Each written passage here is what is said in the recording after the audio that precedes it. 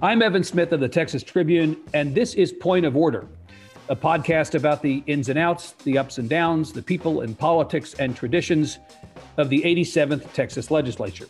This week, the state of COVID. The first coronavirus case in Texas was, if you can believe it, not quite 11 months ago. How can that be? The public health emergency feels like it's been with us for so much longer, especially when you consider the toll it's taken here in that short time. More than 2 million confirmed cases and nearly 300,000 additional probable cases. Hospitals and particularly ICUs filled to the gills.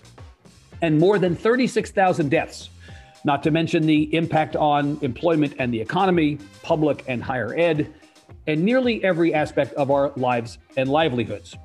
Across the U.S., the number of confirmed cases tops 26 million, with more than 440,000 deaths. And there's no end in sight, not even with the availability to certain people in certain groups of several different vaccines and more on the way. It looks to be quite a while, perhaps 6 months or longer, before mass vaccination is possible and a return to something approaching normal is on the table. How did we get here to this extraordinary and unprecedented moment in history, and where are we going? With state leaders set to grapple with the consequences of the outbreak in the 2021 session, I wanted to ask those basic questions of this week's guest, Dr. Peter Hotez, the leading virologist in Texas. Dr. Hotez is the founding dean of the National School of Tropical Medicine at Baylor College of Medicine in Houston, where he is also co-director of the Texas Children's Center for Vaccine Development. Throughout the pandemic, you've not been able to turn on the news or read an op-ed page or doom scroll through social media without seeing his name or conjuring the image of him we've come to know. Tucked into his office, always in a bow tie, often in a lab coat, a mix of calmly reassuring and bracingly candid. He's our version of Dr. Anthony Fauci, ubiquitous, expert, and apolitical, to the extent that anything about the coronavirus is apolitical these days, and with the understanding that being apolitical is not the same as not having a point of view. Dr. Hotez definitely has one. He's been a crusader for years, for instance, against the flat earthers who reject science and recoil at vaccines, a fight he always believed was his responsibility to wage, but never more than now. Indeed, his next book, soon to be published, is titled Preventing the Next Pandemic: Vaccine Diplomacy in a Time of Anti-Science. In the middle of his typical tornado of a schedule, with the cable TV bookers breathing down his neck, Dr. Hotez kindly talked to me on the morning of Monday, February 1st, day 21 of the 140.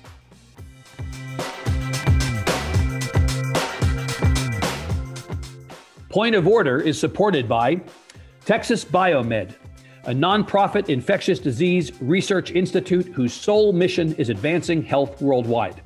Visit txbiomed.org to learn more. And by the Texas Medical Association, working to improve the health of all Texans. Get the latest COVID-19 information at texmed.org/coronavirus. And the Hobby School of Public Affairs. Why are 1/3 of Texans saying they won't get the COVID vaccine? Go to uh.edu/hobby for answers. And Blue Cross and Blue Shield of Texas. Proud to support this conversation because public dialogue and civic engagement are important and play a role in improving the health of Texans.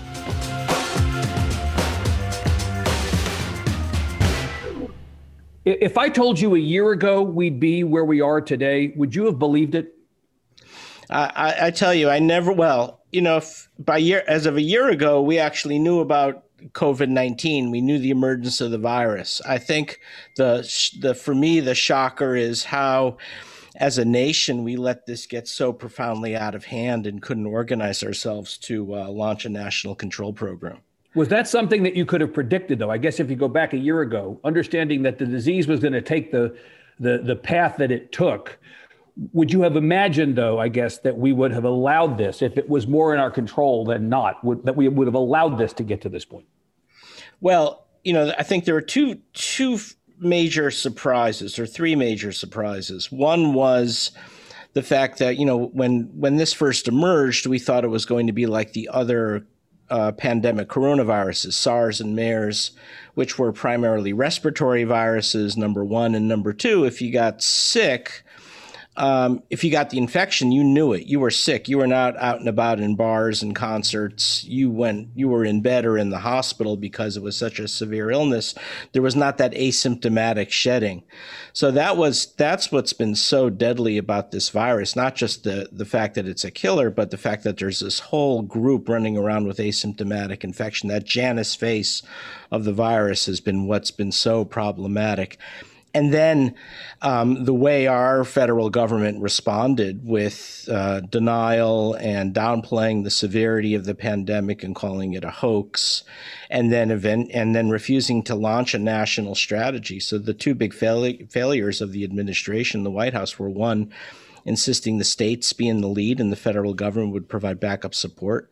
That was a non-starter from the beginning. That was never going to work because the states don't have the epidemiologic tools to know how to do this. And second, then when the disinformation campaign came around, that was really awful. And that's when I really had to call it out and disentangle the science from the politics. So to me, the three big pieces of this were the asymptomatic transmission, and then the two major White House actions or inactions. And of the latter two, one of them was a sin of omission, not really doing anything in terms of taking the lead. But the disinformation campaign was something actually active. It was a sin of commission, right? That was something that a decision was made somewhere along the way to put bad or wrong information out.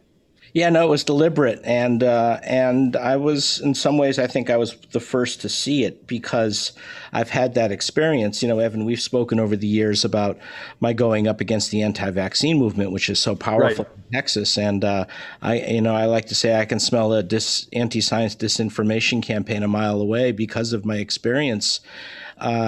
My experiences here. And so I was the first to really pick it up and label it and call it out. And I think that was really important. I hope it's saved some lives. Yeah, well, I want to come back to the anti-vaccine stuff here in a little bit. But let me ask you, staying on the subject generally, the number of cases and the number of deaths nationally, we've almost become desensitized to seeing these numbers every single day as they tick up and up and up.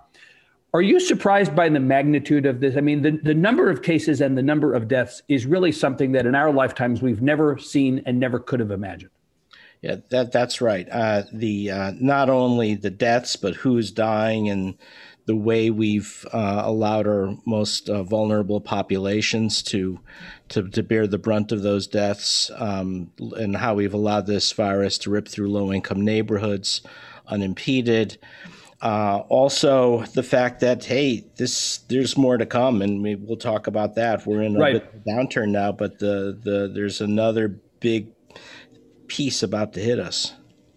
Yeah, well, I'm almost afraid to ask you about that. When you look at Texas compared to the nation, again, Texas is obviously disproportionately large. We have a very large population. When you look at our deaths and our cases relative to the national case count and death count, do you look at Texas and think we're pretty much where we ought to be, or we're better off than where we should be, or worse than we should be? I think we're worse than we should be. There's nothing to be proud about in our track record of COVID-19. I mean, we've more or less led the country in cases and deaths, being at the top one or two. Right, but is that a factor, Doctor, of the population being so large, or is it not just that? I think it's a bit more. I mean, if you look at the pattern of the cases and deaths, also it's kind of interesting. Because people compare us a lot to California, and now the numbers are kind of equivalent. And California, of course, is larger, but let's assume for essentially they're about the same.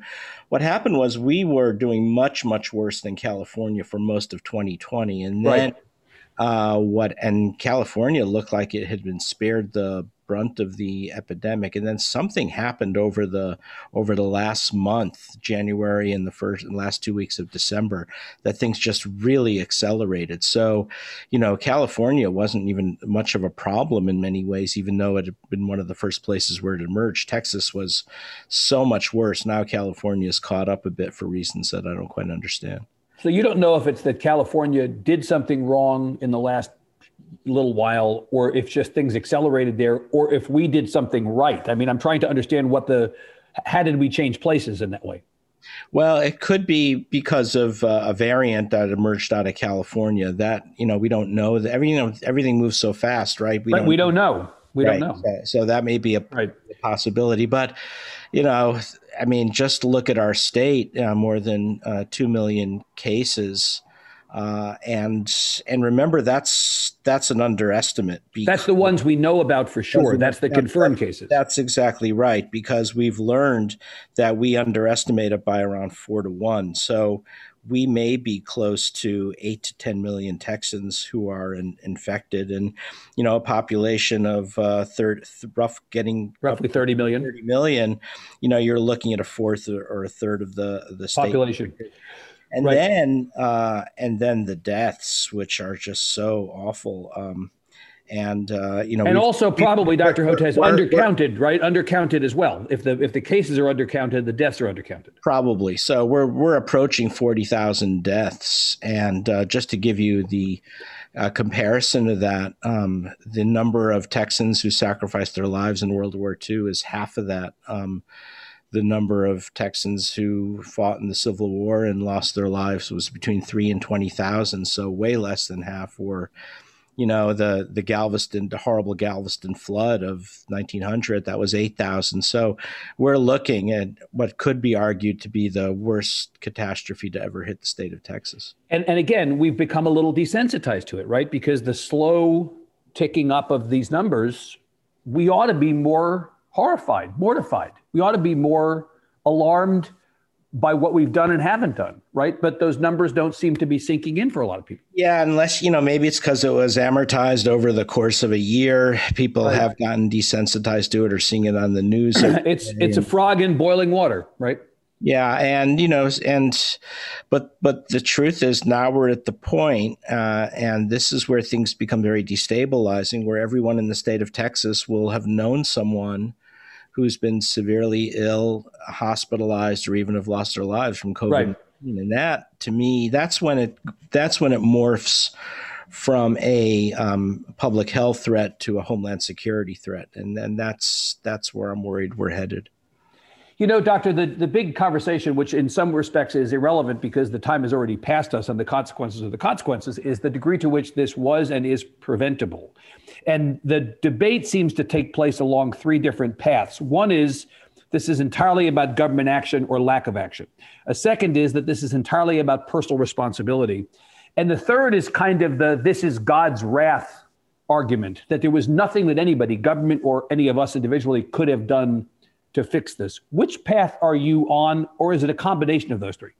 Well, I'm trying to strike a balanced view here. First of all, this is a really hard virus to fight for that simple fact that you've got half the people infected walking around being asymptomatic. I don't care who's in charge. This is going to be a challenge, and no one's going to look good. All right, I think that's important to put that down. The thing that I would have liked to have seen happen more in Texas, as it did in some other places, is when our emergency rooms and ICUs started to get overwhelmed, that's when we had to take more aggressive government action, because we learned pretty early on in this pandemic, back a year ago now, back in February, March, and April, from Southern Europe and Spain and Italy and then New York City, is that the deaths go up when hospitals get overwhelmed. And now we're seeing this in the UK as well. And when ICU staff, and it's not just the beds, because as one of my bosses, Paul Klotman, always says, you can always convert a regular bed into an ICU bed. What you can't make up in a hurry is a trained nursing staff and trained hospital staff. And that's when things get overwhelming very quickly. And that's when people start to lose their lives and so the lesson there is, as you see surges, especially in some of the bigger metropolitan areas,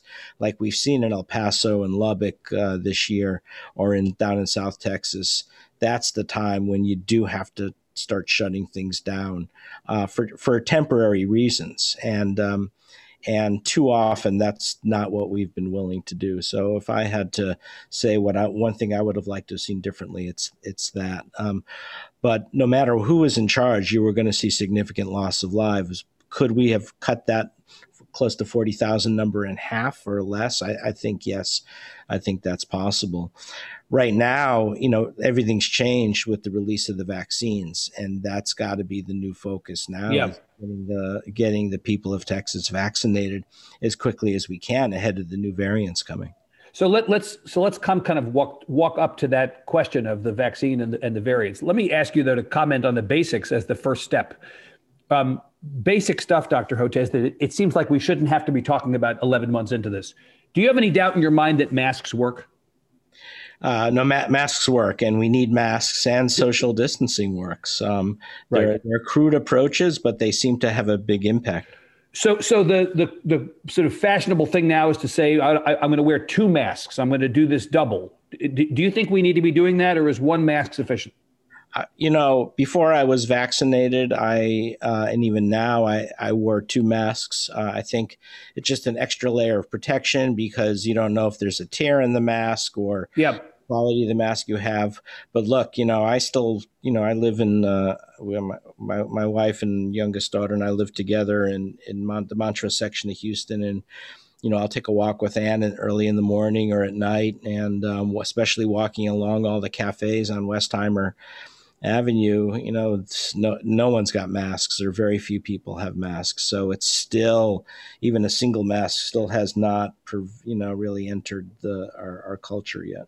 Do you have any sympathy at all for the argument that mask mandates are infringe upon our liberty or our choices as people? I mean, the argument that some make is, if I want to be stupid enough to make this choice, it's my choice to make, and I don't want the government or anybody else telling me that I need to be putting a mask on because I'm not persuaded. I mean, look, I was watching a conversation play out last night on social media. The former state senator Connie Burton from the Fort Worth area, who was in conversation with Donna Howard, the Democratic representative from Austin. Connie Burton posted a video of a doctor, a guy in a lab coat at least, who was saying, I don't necessarily believe that masks work.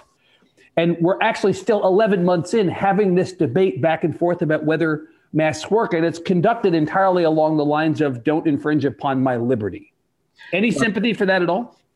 Sympathy, sort of, but in the end, condemnation. I love living in Texas. We've been here a decade. It's been the most productive time of my life. I think some of the most interesting people I've ever met live in the state of Texas. Yep. And we've had this discussion, Evan. I'm of the believer that some of the most intellectually curious people I've ever met live right here in the state of Texas. It's a state that flourishes in the arts and literature and the sciences, but there's a dark side to our state as well. And that part of that dark side is manifested through this health freedom, medical freedom movement that really accelerated here in Texas around 2014, 2015. And when, the leadership of Texas, ever since I've known it, has always been very pragmatic, very not too ideological, focus on solving real life problems. But somehow this concept of medical freedom, health freedom has taken hold, and it aligned itself to political extremism on the far right and linked itself to elements of that here in Texas. And it first manifested as parents withholding vaccinations from their kids. And this is when you saw Texans for Vaccine Choice Political Action Committee form in 2015 under the spanner of health freedom, medical freedom. Right. And that's had devastating consequences. Now we have 72,000 kids denied access to vaccinations because of it, measles outbreaks, and we'll see more of that. And that's what we know about. We don't know anything about the 350,000 homeschooled kids we have in the state of Texas. So we easily have over 100,000 kids not getting their vaccines. And that's when I really took this on because here I am, a vaccine scientist, pediatrician, and a parent of an adult daughter with autism, because they have claims that vaccines cause autism. And if I don't fight that, who will? So been fighting that fight. And Texas Tribune, by the way, has been really good in helping, get that word out. I deeply appreciate it. But then what happened, Evan, was in 2020, that anti-vaccine movement morphed again under the banner of health freedom, medical freedom, and began protesting masks and social distancing. This became a full-on anti-science movement. And then you had, all of the major thought leaders, and I'll put that word thought in quotations, in around health freedom, medical freedom, either or already in Texas or moved to Texas, especially in the Austin area. So you had Alex Jones and then other leaders of the anti-vaccine movement come to Austin. And so this has become sort of the headquarters of health freedom and medical freedom. And I'm saying, no, I mean, this is costing lives. Right. And you're saying that not just as a Texan or as a parent, but you're saying it as a medical professional. Yeah. You're bringing the receipts on this. Yeah. I mean, all year I've been about saving lives and we should talk a little bit about that because, when I had to disentangle the disinformation campaign from the White House, the accusations were I was just against Trump. And I said, look, I had nothing to do with that. And in fact, I've been going out of my way to go on conservative news outlets to talk to everybody. I've been going on Newsmax and Fox News and the Daily Caller, and I've been going on the African American radio stations. And it's not about politics, right? It's not about politics. And by the way, I've been on MSNBC and CNN lately saying there are things that the Biden administration should be doing that they're not, and that's also interesting. That's right. By many as a betrayal. That how could I, after all we've been through, to now criticize the Biden administration? Yeah. Really criticizing, saying, look, there are things that need to be done to save lives, and hopefully at the end of all of this, I'll come out okay. That someone who was really fixed on one thing, saying that all lives have value and all lives are worth saving, and I don't care what your ideology is, I'm going to try to save your life. Let me ask you, again, sort of a couple more practical things, and then I want to get into the vaccine discussion. Would you be sending your kids to school today? If you had kids the age of public school students, if you were a parent of young kids? I feel better now than I did in the fall, and I'll feel better next fall than I do now. And the reason is because the thing I worry about sending kids to school is not so much the kids. I worry about the teachers, the staff, the bus drivers, who we saw this in New York City. So many lost their lives in the early days of COVID because those are the ones who are getting sick. Then the kids are bringing it home. So there's no question kids are transmitting this virus. And there is some level of morbidity, but the real thing that worries me is all of the adults who are getting sick. And if we can get enough people vaccinated, I would feel better about going to school. I think the other surprise in this, last summer, I was advising teachers about and superintendents and principals about how to set up the plexiglass and how to do the social distancing. But I always had to end those conversations. I have to tell you my honest feeling, you guys are doing everything humanly possible to stack the deck in your favor and to try to get through the school year. And I think if you were in part of the country that had low transmission, we will get away with it. We'll be okay. But when we had that screaming high level of transmission over the summer, you remember in Texas in the early fall, right? I was really worried. It turns out things did go better than I would have predicted. So I think those measures that the teachers took really, and I helped a little bit with, really made a difference. Yeah. But now, I hate to say this, with the new variants coming, all bets are off. We haven't seen how the new variants really behave in a school setting. So I'm holding my breath yet again. Does that extend to restaurants and then beyond restaurants to bars? There's been some discussion, at least where I live in Austin, that the hospitalizations have been down maybe some of the capacity rules can be relaxed on the basis of slightly better numbers. Are you confident that, I mean, because again, you talked about the reopening of Texas earlier and the potential for this to be posed as a choice between the public health on the one hand and the economy on the other, as if those things are either or as opposed to sequenced in a proper way, or both and, right? Yeah, the only I recognize that life has to go on, and people, not everyone can afford losing their livelihood. Not everyone could live, like many of us do, doing things through Skype and Zoom. But the focus had to be when we were seeing those big surges on the ICUs, and if we're not seeing that right now, I think this may be a window period when we can have restaurants open. I don't know about the bars. The bars are always going to be problematic until everybody's vaccinated, just because everyone is such close contact and right, speaking loudly over music and doing things that people do in bars. But the restaurants and other businesses, I think, yeah, but with an asterisk, and the asterisk is we're seeing a decline right now. So nationally, we're down about 30% from new cases a day, from 250,000 new cases a day, which really means 1 million new cases a day, to 150,000, which is still pretty high. I remember hearing about Dr. Fauci's apocalyptic prediction of 100,000 new cases a day, and now we're down to 150, and we're feeling good about that. Right. Yeah. Well, the definition of the apocalypse has definitely changed over time. Right. And so if there's ever a time to start opening things, now's the time. But it's the variants. It's the variants. Yeah. So I read David Leonhardt in the Times this morning, New York Times this morning, saying, and we're talking on Monday the 1st, that people want to say that the vaccine is not effective enough and that the news is not all good. His argument is, no, the vaccine news is good. That the point of this is not to eliminate the coronavirus completely, but to turn this from a pandemic into a normal virus. The issue isn't no infections. It's a material change in hospitalizations, deaths, and long-term complications. He's presenting the vaccine news up to this point, generally speaking, as positive. You agree with that? Yeah, I do. I think the vaccines look, giving a pretty robust level of protection, especially when we use it in 2 doses. And we have a recombinant protein vaccine that we hope meets that.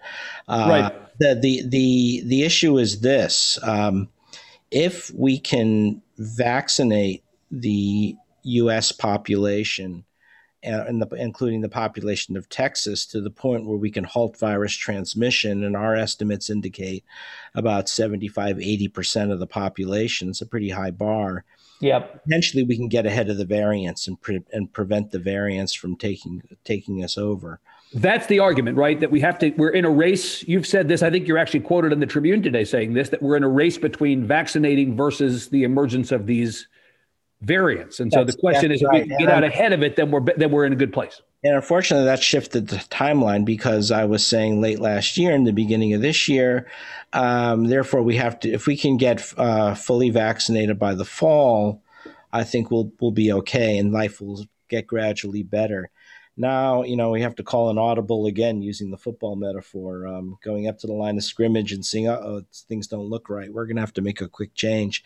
Right. And the quick change is getting the population vaccinated, right, by say June 1.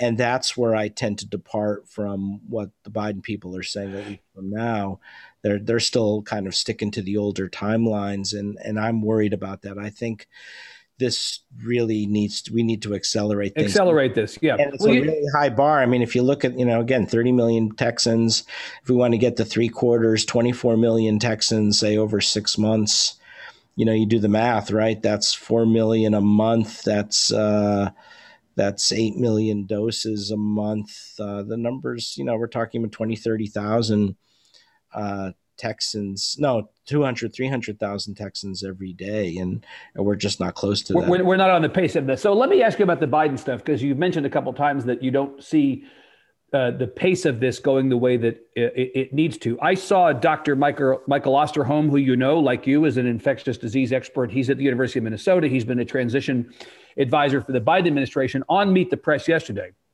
And I believe you actually were tweeting a bit about the Osterholm comments yesterday, too. He said that he thought the deadlier UK variant of COVID is going to become the dominant strain in the US. And what Dr. Osterholm said was the surge that's likely to occur with the new variant from England is going to happen in the next 6 to 14 weeks. And he actually said, sounds a little bit like what you're saying, that the U.S. needs to move faster to get the first doses of the vaccine in as many people as possible to fend off a bigger crisis from the variants. He compared the consequences of not doing this to a Category 5 hurricane making landfall. So it sounds like, at least from his perspective, he's with you that we need to do this faster. Yeah, we differ a little bit. By the way, for full disclosure, Mike and I are on regular Zoom calls every week. So we're talking with a bunch of other colleagues. So we're talking every week. And yeah, I mean, I think we're both in agreement that this could be a very apocalyptic in terms of this new variant, the way it's coming, the way it's surging, and the way it will surge across the country. And by the way, we don't even know how widespread it is because we've so underperformed in terms of genomic testing. That's one of the other ways our national response has come up small. But it's clear that this is going to happen. I think the only way where I differ a little bit from what Mike is saying is he's of the opinion to not give second doses of the mRNA vaccines to everyone, just stick them with a single dose. I'm not impressed enough with the performance of that single dose to make that call. Instead, I've been saying, look, don't screw around with the mRNA vaccine. It's a good vaccine in those 2 doses, but now let's accelerate bringing the others on board. The others meaning the other vaccines. That's correct. So right. The European Medicine Agency, the EMA, just approved the AstraZeneca Oxford vaccine for release. We're sitting on, I believe, tens of millions of doses on that. We're ready to go. We should also release that. We need to move on the J&J vaccine, the Novavax vaccine, and then our vaccine. We're not getting any help coming from BARDA or the U.S. government about how we bring our vaccine in from India. And I think if we could bring on those 4 other vaccines in a hurry, we can make a huge difference. What do you think about rather than playing card tricks with the mRNA vaccines? What do you think about the categories that we've established for access to the vaccine, the prioritizing of people in 1A, 1B, and so on? Do you think that we should be getting more people outside those categories vaccinated? Are we doing this properly? The prioritizing. No, I understand the 1A, the healthcare providers and the nursing homes. That made sense. From then on, I think the guidelines are too fussy. And if we're really going to accelerate vaccinations at the scale that I'm suggesting, as well as Mike is suggesting, those rules just become a barrier. They're too confusing. And, we spend too much energy pointing fingers at each other about who ordered the turkey club and who ordered the salad niçoise. We don't have time for that. Yeah. And I think we've got to do a mind adjustment here and a reframing and say, look, we're in crisis mode. We have to open up the hubs, whether it's community health centers like the Bayou Center that we opened here in Houston, or some of the big venues, some of the sports stadiums. We need to do this high throughput, and anybody who wants to get a vaccine should have to get a vaccine. And I don't even see, quite honestly, the logic of all of the computer sign up and password protected codes. Forget about it. We're not, this is... Make it easier. Just make it dumb. Make it so that somebody wakes up in the morning and say, hey, maybe I really should get vaccinated. Just like voting, right? It's like when that week of voting, Well, don't compare how easy Texas makes it to vote to how easy you want it to get vaccinated. You want to kill all of us, right? Look, the president said last week that he intended to purchase 200 million more doses of the vaccine. That was said by the president and celebrated by the administration as this massive advance. Is that ambitious enough? Well, but then he said by the fall, and I said, what? I said it's not magnitude, it's timetable. Yeah, and then I said on, I think it was MSNBC, I think it was with Nicole Wallace, I said, that's like waiting for the glaciers to come back down from Quebec. And then, of course, only on Twitter, right, I get all these tweets saying, hey, Dr. Hotez, Quebec doesn't have glaciers. Right. You're not a glacier expert. Stay in your lane. I get that. Yeah. You mentioned earlier that you got a vaccine. Yes, I did. How long ago? I was one of the first to get vaccinated, so it was made available to Texas Children's Hospital healthcare workers. So in December, I got my first dose, and I was fully vaccinated by the beginning of January. Which vaccine did you get? I got the Pfizer vaccine, but I would have taken any of them, quite honestly. I mean, right? You have confidence. The point is that you have confidence in these vaccines enough that you were not going to choose between one or another. Right, and I have confidence in our FDA. They've made, they really rebounded. Right. I mean, Stephen Hahn is from Texas. Well, right, and Stephen Hahn got an enormous amount of crap in that last period of the administration, didn't he? I think it was, he walked in there and he walked into a maelstrom and had some initial stumbles, as anyone would have walked into that situation. But he really rebounded well. Yeah. And I was really proud of the way he conducted himself and the way he stabilized the FDA. I think in the end, he did a terrific job, and to the point where I wouldn't have minded seeing stay on in the Biden administration. But did you, let's go back to your vaccine, the vaccine that you got. Did you have any ill effects, side effects, anything, consequences of the vaccine? Yeah. And the second dose, about 24 hours afterwards, I had shaking chills, maybe some fever. Yeah. And that's okay. That's how the immune system is working. So is it wrong to talk about that? I mean, there was a criticism for a while of media reports of people who took the vaccine, one vaccine or another, and, this was the consequence of it. And it had the effect, some thought, of dissuading people from doing it. It made people more nervous. Well, if there's going to be these effects of it, I'm not sure if I want to do it. Is it right or wrong to talk about it? It sounds like you're saying it maybe is right to talk about it, but it's an indication that it's working.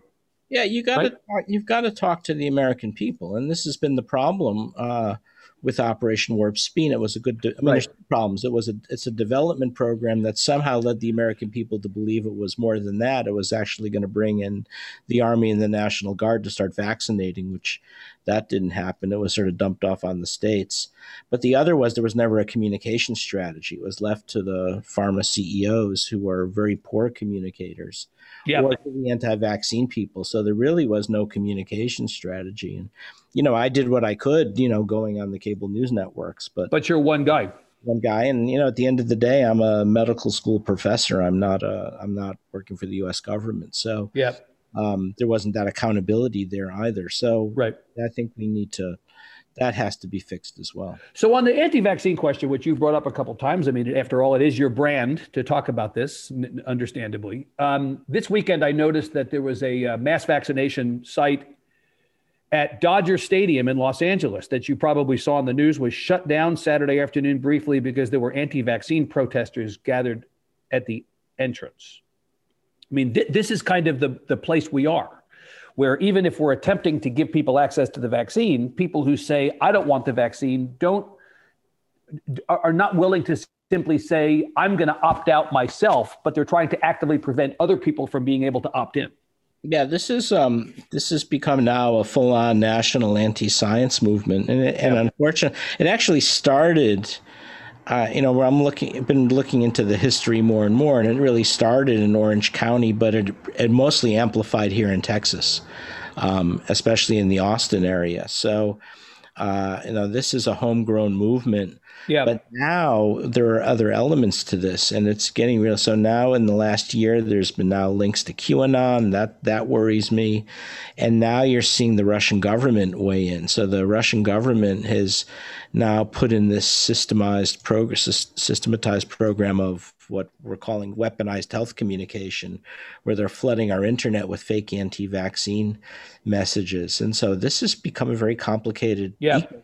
Now what was kind of a small fringe movement coming out of political extremism out of Texas is now a full-on empire, a confederacy that extends now into Western European capitals and the Russians. And nobody's really standing up to it or combating it. I mean, I've been writing about it and calling it out. I had a major paper out in PLOS Biology last week to kind of go into some further details. But we're going to have to do something about it. Here are the consequences of it. So we're talking today on Monday the 1st. By the time people hear this tomorrow morning, the 2nd, there'll be a new University of Houston survey out. We've had an opportunity to preview it that says that nearly a third of Texans who responded to their survey either definitely or probably won't get vaccinated. So we're talking about, I mean, you called out earlier the need for herd, what I guess is popularly known as herd immunity, right? Where some high percentage of people are vaccinated. And as a consequence of that, we feel like we can begin to return to normal life. So you've got a third, nearly a third, 32% who say definitely or probably won't get vaccinated.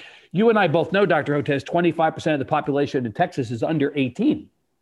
Most of those won't get a vaccine. How do you get to the numbers if there's that much resistance and if the demographics set up the way they do? Can we really achieve that goal? Yeah, I mean, this is a big worry. I think as more and more Texans get vaccinated and people see their friends and colleagues and coworkers get vaccinated, I think some of that will melt away, but not completely. We did a survey, similar type of survey, and I did this. I was part of it, but it was led by my colleagues at Texas A&M at the School of Public Health, and they're social scientists, led by a guy named Tim Callahan. And our study found that we identified two groups that are extremely vaccine hesitant. And what was interesting about it was they were the same two groups that independently the Kaiser Family Foundation did a survey 2 weeks before found. And so our number one vaccine hesitant group that we found were Trump voters, and what the Kaiser Family Foundation called Republicans. And then number two were the African American community, and they found the same thing. So, I mean, talk about two diametrically opposed groups, sort of meeting around vaccine hesitancy for different reasons. So what's the basis of that? Well, the Trump voters / Republicans, I think, is bred out of that whole health freedom, medical freedom movement that we started our conversation with. That's all coming out of there. The African American community, I don't know fully. Some are calling it historic and structural racism, and the legacy of the Tuskegee experimentation that ended in the early 70s. No doubt that's true. But the other piece that I point out that not many are aware of is that the anti-vaccine group specifically targeted the African-American communities in 2019. They held a series of high-profile rallies in Harlem called the Harlem Vaccine Forum, and even had one at the Riverside Church on the Upper West Side of New York, which is one of the iconic churches in the civil rights movement, Reverend Sloan Kaufman. So I think there's some deliberate targeting there going on. But so that's what I'm doing now. I'm going on African-American radio stations. Right. And I just did one with D.C. Cofield, who's one of the pastors of one of the big churches here in the Third Ward. And then I'm doing Newsmax and going on all those places. The interesting thing about the Newsmax interview was it really came down to the anchor's concern, and I'm assuming that's reflective of maybe the conservative community, about mandates. Again, getting back to this health freedom. Right. It's been the political aspects of it. Forced on us. And I said, look, I don't know why we're going there. We don't even have enough vaccines to vaccinate the people who want to get vaccinated. Nobody's talking about mandates at this point. Well, the numbers don't allow you to do mandates. I mean, just go back though for a second. We're going to wrap here in a minute or two. I want to go back though to the African American community in Texas, which, according to an AP study this weekend, is behind as a percentage of its population the degree to which the vaccines have been out. I believe the study in the AP said that in Texas, the Black population is about 13%, but only about 7%, a little bit more than 7% of the vaccinations have been in the Black community. So the Black community is not being vaccinated relative to its population size. I saw this morning a suggestion that part of the problem here is that and you alluded to this earlier, that we're making people sign up to get the vaccine on the internet, where we know that broadband access in communities of color is way below what it is in white communities. Or we're making people get the vaccine through pharmacies, but pharmacies are not as evident in communities of color as they are in white communities. I mean, it may be more structural issues like broadband and access to pharmacies, right? Oh, yeah, no question about it. I mean, you drive through the Fifth Ward or Third Ward, and big chunks of those areas are pharmacy deserts. There's nothing there. Yeah. So, and we can't really solve that problem overnight. That's not a problem that can be fixed quickly. Because I think we have to open up, and I've been talking with Representative Sheila Jackson Lee about it and others in the African American community. And, opening up some vaccine hubs there is going to be really important. I've spoken with Mayor Sylvester Turner, and and the county judge, Lena Hidalgo. So they get it. So they are addressing that here in Houston. How that's going on the rest of Texas, I don't know at this point. Yeah. All right. So last thing I want to ask you, Dr. Hotez, and I appreciate so much of giving us this much time, is if we talked about whether at the beginning, if the last 11 months were preventable as far as it goes, are the next 11 months preventable? And what does the picture look like if we don't take the various steps that you think we need to take? You know, you've got a doomsday scenario, presumably, or different scenarios.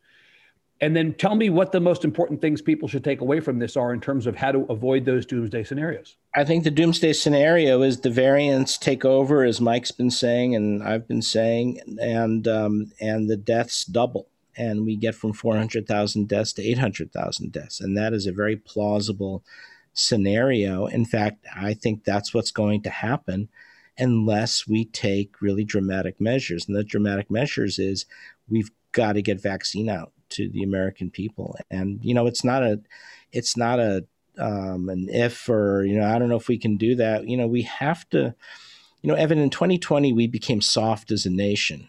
We became a country that was afraid to do hard things. We always looked for easy solutions or called things a hoax. And we have to become a nation again where we're willing to do hard things. And, you know, this is the country that defeated fascism in World War II and communism in the Cold War and put people on the moon and helped defeat AIDS. And we have to do this. And I'm tired of people giving me 100 reasons why something can't be done. This we can, and this is what we need to do.